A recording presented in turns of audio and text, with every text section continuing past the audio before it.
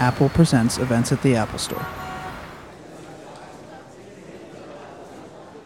Let's take a look at the trailer for The Quiet Ones.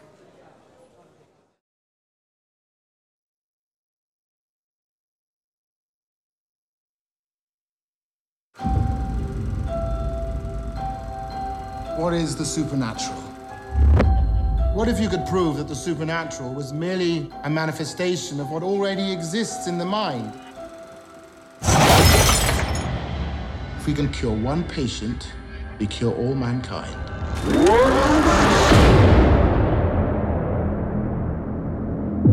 What story are you looking for? Are you a believer? I suppose I don't know what I believe in. I hope you don't scare easily. Welcome to the experiment. What's wrong with her? She was abandoned. She remembers nothing from her past. Families would keep her for a bit, then things would happen.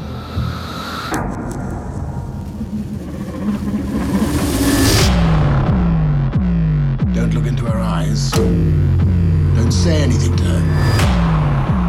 She's very dangerous. What if she's just a vessel? You're not alone, are you? There's something there with you, isn't there? What is it? There's something bad inside of me. I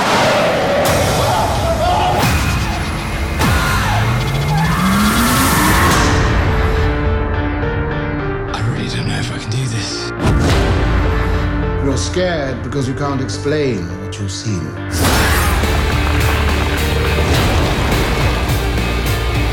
You will need your strength for what lies ahead.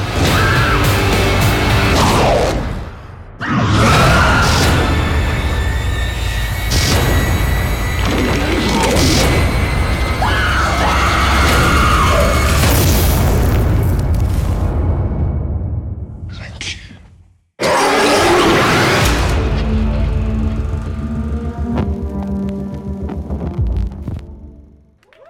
Ladies and gentlemen, please welcome this evening's guest moderator from SiriusXM, Julia Cunningham, and tonight's guest, Sam Claflin. Oh, these ladies love you, Sam. Hello.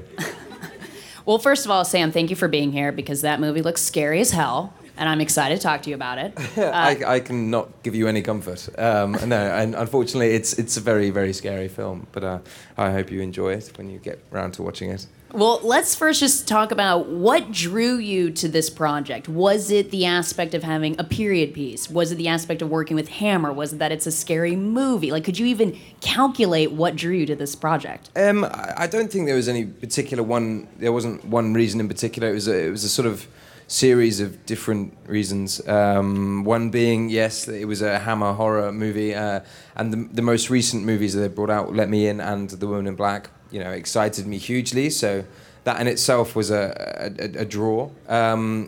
Also, the kind of the concept, the storyline, and the fact that it's based on real events kind of attracted me somewhat. But also, my knowledge of cameras is pretty lacking, and I think the challenge of having to research the 1970s kind of equipment and actually shoot, having the opportunity to shoot a lot of the scenes myself as well was quite a draw. So yeah, I mean, there was many a reason.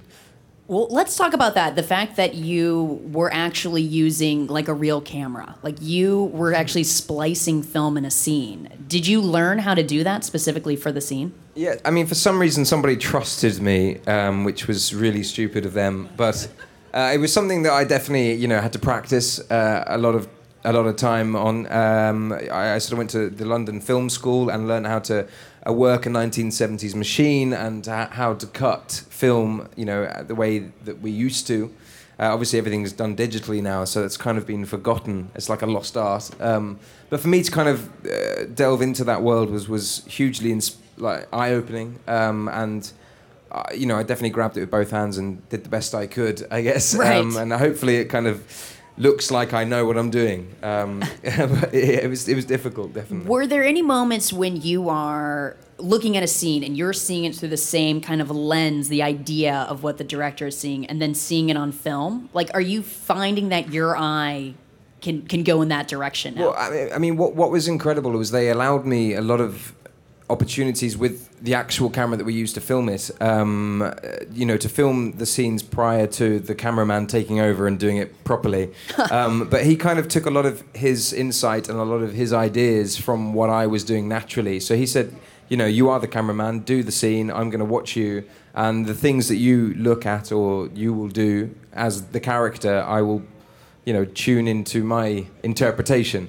And obviously there were things and moments that I missed with focus, and in fact I think it took me about Shaky. 5 scenes to realise that the centre, there's sort of a border around the centre of a picture, which it gives you warning as to what's close to coming into picture. But I thought everything was in picture, so I think I decapitated a fair few cast members during my filming. But It's fine. They can fix that in post. Exactly. That stuff yeah, happens. exactly. It's fine. I know It's a all horror about movie, movies. right? Everyone's Yeah. decapitated. It's fine. Well, would you tell me, Sam, about actually reading the script? Like, how different is it when you're sitting there thumbing through it, thinking of what things look like, and then actually seeing the set? It's never the way you expect. I mean, the thing is, you have to understand that reading a horror movie, being in a horror movie and watching a horror movie, there are 3 very, very different steps along the way of something that's very, very, very tricky. I mean, reading it was quite suspenseful and, obviously drew me into it enough that I wanted to be involved. Filming it was like a comedy in the sense that you have to imagine that there's no sound effects and there's no pianist behind the camera kind of playing these eerie tunes to kind of get you into character or in the sort of suspenseful mood. Instead, we had a director who insisted on vocalizing a lot of the sound effects. So instead of actual furniture scraping upstairs, you'd have a man going, scrape, screech, bang. And it's like, so you sort of, and then you're trying not to laugh in the middle of a take. You turn around and see another one of the actors going, yeah, it was it was tough. It was very, very tough, very challenging. But then when you see all the pieces put together in the final cut, I mean, it makes sense. But It all works. Yeah, we definitely had moments where we kind of were wondering whether it was actually going to be scary at all. It was. It was tough, but I think it works. Now, so when you're acting out and you're being scared, like obviously there's probably multiple takes. There's things happening like someone saying scrape and doing all this sort of things. So do you just have to focus on the scene? Like, how do you get into the zone when you're filming something you're supposed to be super scary, but you can kind of see this outside world that's actually happening? I don't know. I don't even know how to describe it. I guess I'm just such a good actor. Obviously, Sam. No, but it is. I don't know. Yeah, I guess I kind of switch off and focus. I mean, that's hugely surprising to the people that know me. Like, I actually can manage to focus. I can be professional and very serious. But it's. I don't know. I think you have people like Jared Harris who kind of leads the way and inspires you somewhat to kind of, I guess, be professional to an extent. He's actually probably worse than I am at trying to make people laugh. But I've heard he's a prankster. He's like England's George Clooney. He really is. And I think because he was the adult of the group, I think we all kind of took we didn't want to look unprofessional. Okay, I keep using that word, but I think we all wanted to impress him and to make it look like we were working very hard, and so he had no reason to complain about these kids on set. With this particular film, your character, Brian, which I think is kind of an interesting take, is that he's a skeptic, right? Yeah. Yeah, he's a non-believer, especially to begin with, of course. But he's sort of roped in as the cameraman, obviously, to kind of document this experiment that the professor sets out upon, and is purely there for the experience of filming something and potentially filming something interesting. And I guess he's curious and he's open to the idea of the supernatural, not too dissimilar to myself. And obviously as things progress and the journey gets a little darker and I suppose he gets a little deeper, somewhat romantically in a sense. His beliefs change and it makes for an interesting journey. That's an interesting point that you brought up, because and you don't see it as much in the trailer, but in the actual film, there is kind of this an idea almost of a relationship between you and the girl that's actually possessed, because she is a girl and she has this other side character, I guess you could say, possessing her body. And so would that be like a conversation you guys had where it's like, look scared, but also look kind of lusting at her? Like, what kind of notes would you get for that? I don't know. I think my interpretation of that relationship, my motivation, break it down, the action that I was playing, was that it was much more about him trying to help her as opposed to I think she looks at him in a romantic sense, and he was actually more worried about her safety and her well-being. And I think there's even I don't want to ruin too much.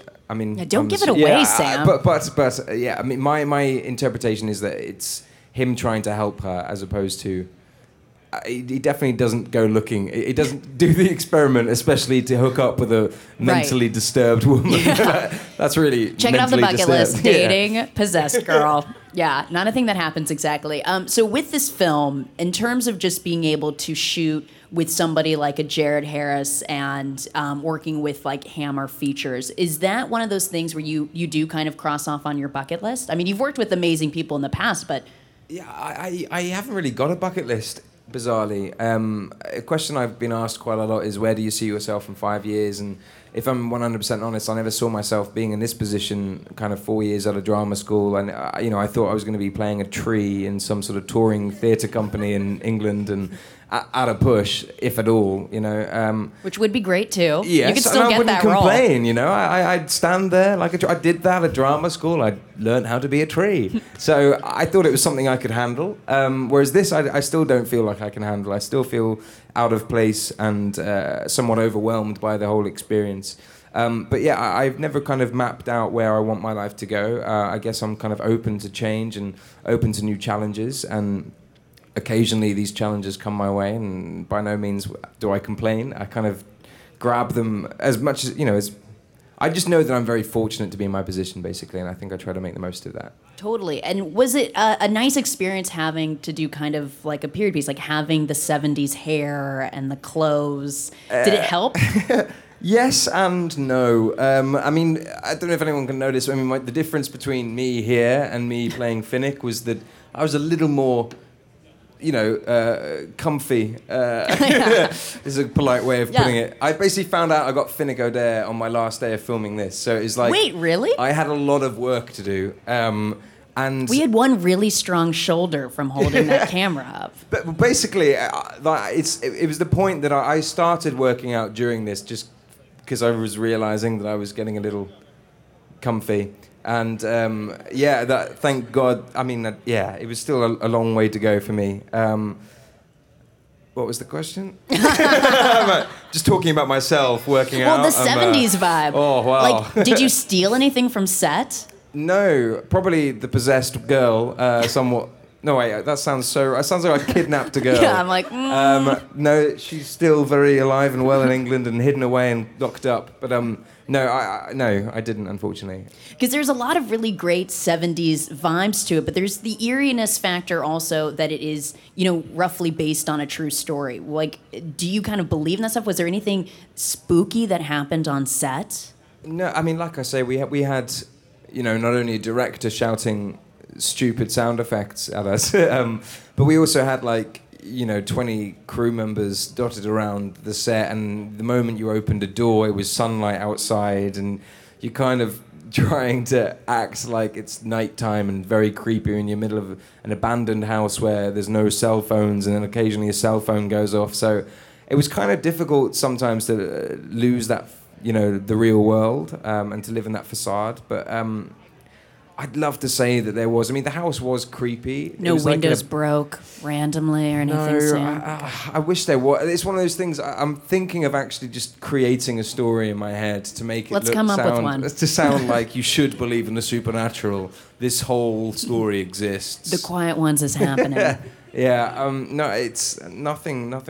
Maybe it's because I'm a skeptic myself. Maybe it's because I'm a non-believer. You're a little Brian. Yeah. Yeah. A little bit of your character. I'm open, I'm open. You're just figuring it out. I love hearing about how a scene is broken down. Like, will you kind of tell us maybe, specifically we see in the trailer, there's a moment where yourself, Jared, everyone starts to get the glowing red in the shoulder. And it's like a quick running up. You guys are looking in the mirror. Like, can you just kind of tell us what it looks like as your perspective while you're filming it? Do you remember? That specific moment actually is one that is kind of embedded in my mind and will never leave me, I don't think, in the sense that, like, the director explained it to us, like, what was going to happen and how painful it was. And, you know, we obviously read the script. We kind of get this sort of tattoo, in a sense, basically during a scene, and you sort of see it happening to each of us. Hashtag possession. Hashtag... What's it called? Oh, a sigil. That's the Sigil. word. A sigil. So it's like a branding, you know, being burnt with a branding iron. And I just remember, like, knowing that I was the last person to go, so I could kind of gauge how, okay, that hurts that much with him, and it hurts that much with her. Okay, with Jared, it really hurt. Oh, God, so now it means I've got to top that. So it was I think we were trying to outdo each other, and so after take after take after take, it got to the point where we were all losing our voices because we were all screaming so much and rolling around the floor, and it was very difficult not to swear. I remember that, and I think you can even, if you watch the film, you'll even notice me going "Far," and I just leave it there, remembering it's a PG-13. Yeah. I can't finish this word, but I'm going for it, you know, and it was difficult at times. Does that help? I just always think it's interesting, especially specifically with horror films, like the idea of, you know, seeing things but not really seeing them, or having to, like, have a breathlessness about yourself. Like, it seems like a much, just as any film probably would, but like a difficult thing to kind of conquer. I have to say, I think the whole being out of breath as an actor, I mean, some actors will do it method and kind of literally run a marathon before a scene, whereas people like me, we just kind of go, but then you sometimes notice in films, right? You sometimes notice in films, because I'm one of those guys, I always try to remember throughout the scene that I'm still out of breath. You'll tend to watch films nowadays, right, where people are out of breath at the beginning of a scene, but by the end, like, even about 3 lines in, they're forgotten completely, because they're trying to remember their words, they're forgotten to be out of breath. You know, so that, you know, their characters just run a marathon. They'll be like,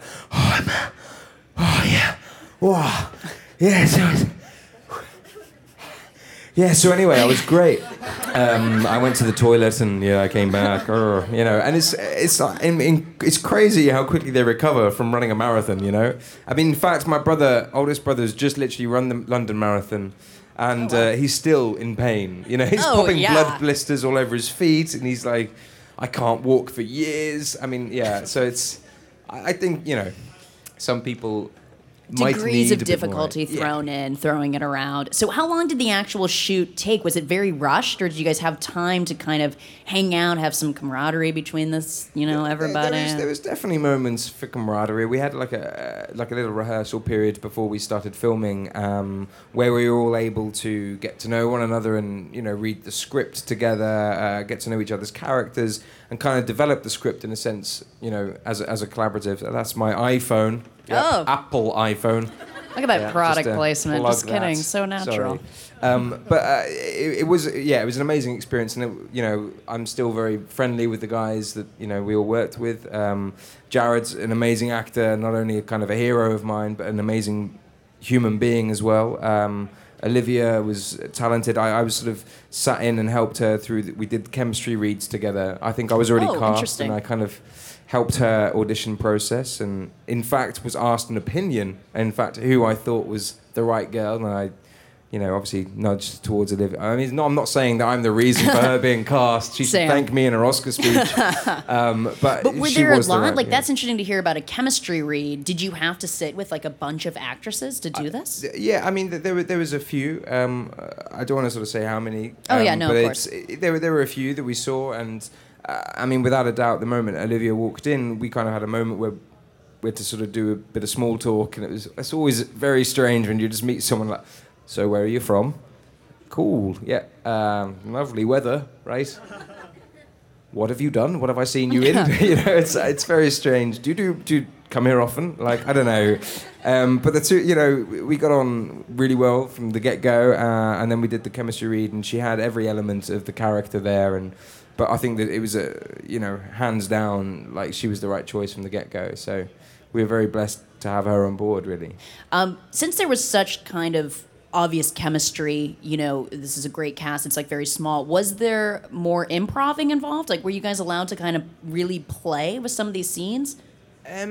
Yes and no. Like, I think there were definitely elements and times where we were able to kind of make it a much more collaborative experience and like rewrite moments of the script. I mean, the great thing about having John Pogue, the director, on board was that he was also the writer, or one of the many editors of the script, the original script, and it was great kind of being able to go to him and say, I don't know if I'd say this, I don't know if my character, it always sounds so right. so benign, like for an actor to go, do you know what, I don't think I'd say this, me and my character are one, and no, he definitely wouldn't say sir, no, but he kind of allowed us, in fact, what's the word? Welcomed, I guess, change and wanted to make it the best film possible. So often would ask my opinion on directing moments. When I spent so much time behind the camera, he said, what's an easier way we can make this work? And it was such a collaborative experience from all, across the board. All of us kind of tuned in and said our piece. Right. It was an amazing experience, really. That's wonderful. We're going to open it up to the floor for the Q&A portion, Sam, if you don't mind. And I'm going to jump in there with the first one. Hit me. I want to know, were you just devastated that you didn't win Best Shirtless Performance at the MTV Movie Awards? Come on. Do you know what? No. I'm actually thankful that Zac Efron won, whatever it is, how Jessica Alba said his name. No, I mean, I'm thankful because I definitely wouldn't have had the guts and the confidence to kind of stand there. Off? Yeah. I think I would have probably punched Rita Ora in the face first and then put the shirt back on, cried a little, and then run off and called my mum, Totally. Hands down, that guy is pretty honking, jacked. you know what I mean? He's pretty honking. And between him and Chris Hemsworth, and I mean, the category was ridiculous. You were just excited to be nominated. It's great. I'm very thankful, but it didn't at all think that I was going to win. So I'm glad that Zach took that one away. They're just to enjoy it. All right. We'll turn it over to the floor. I believe you guys have some questions. Thank you. I was wondering if you could just do the scaredest face you can do, followed by like a silent scream, so like you don't. Hurt the mic. That's oh wow, this is like drama school again. The scariest face. What? Scariest face. I'm the most scared. Okay. I don't know. It's difficult without being in the moment. Just give me 5 minutes to get into character. I don't know. And then a silent scream. I look like a chipmunk. So good. Yeah, brilliant. That's acting. What was your transaction between finishing Quiet Ones to going into a, let's say, a mind state to do Finnegan Aware for Catching Fire? What was like the mind state in between? It was shock, I think, more than anything. I think it took me a good few days to stop celebrating inside.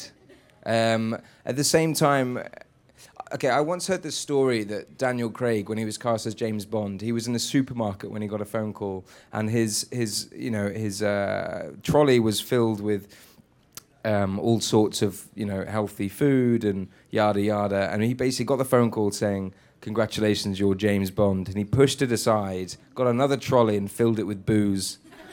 I don't know whether this is true. This is what I heard. And celebrated, and it's like one last blowout. And I think that was the same for me and Finnick. It was kind of, I knew that it was a potential. So at the same, like I sort of mentioned, I was sort of training a little bit and kind of going, I'm not going to train too hard in case I don't get it, and I'm going to depressly eat everything. But I started training a little bit and was eating a little healthier. And I think I had one big blowout, and then decided that it was time to knuckle down and become the Adonis that Finnick Odair is meant to be in the book. I definitely felt a lot of pressure from, Twitter people and bloggers and the world, I guess, saying that this guy, like, I mean, I think there was, when I found out that it was a possibility, I remember reading this blog and it was listed from hundreds of thousands of people around the world that had listed their perfect Finnick Odair, and not one person had put my name down. So I realized, no, it's a good thing, because it actually drove me to work harder. I was like, okay, now it's time to like prove these people wrong. So I guess my mindset was I had a lot of work to do.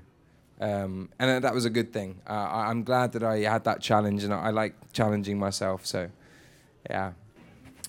Hello, Sam. Hey, man. I wanted to know, what was your distinction from theater or act or film? Like, what's your exact distinction as a trained actor? I mean, it's difficult to say. I've actually never done any professional theater. I've only done theater from drama school. But my interpretation is, with theater, you get to go through that journey once a day. You know, like and I think you should always, and you have the opportunity to start the story every day, every performance from the beginning to the end, and you go through that journey every single day, which, yes, can seem repetitive. The difficult thing about film is you often kind of pick and choose from different moments of a film. You know what I mean? Like very rarely will it be shot in order. So it's very difficult to remember. You have to know the script so well that you have to know exactly where you've come, where you're going. And you know, you have to kind of, I don't know, you have to kind of find the ups and downs before you film each scene. You know, that's how I work. You know, you have to know the action of each scene, your motivation behind what you're saying and why you're saying it, and I guess the knowledge of the script has to be greater. And I'm not saying that you should, you know, wing it on stage. You obviously have to know those scripts well as well. But I think kind of going through the emotion scene by scene on stage can be quite, I don't know. And then there's also the obvious, which is a live audience, and you feed from the audience, and you find new things during a theatre production.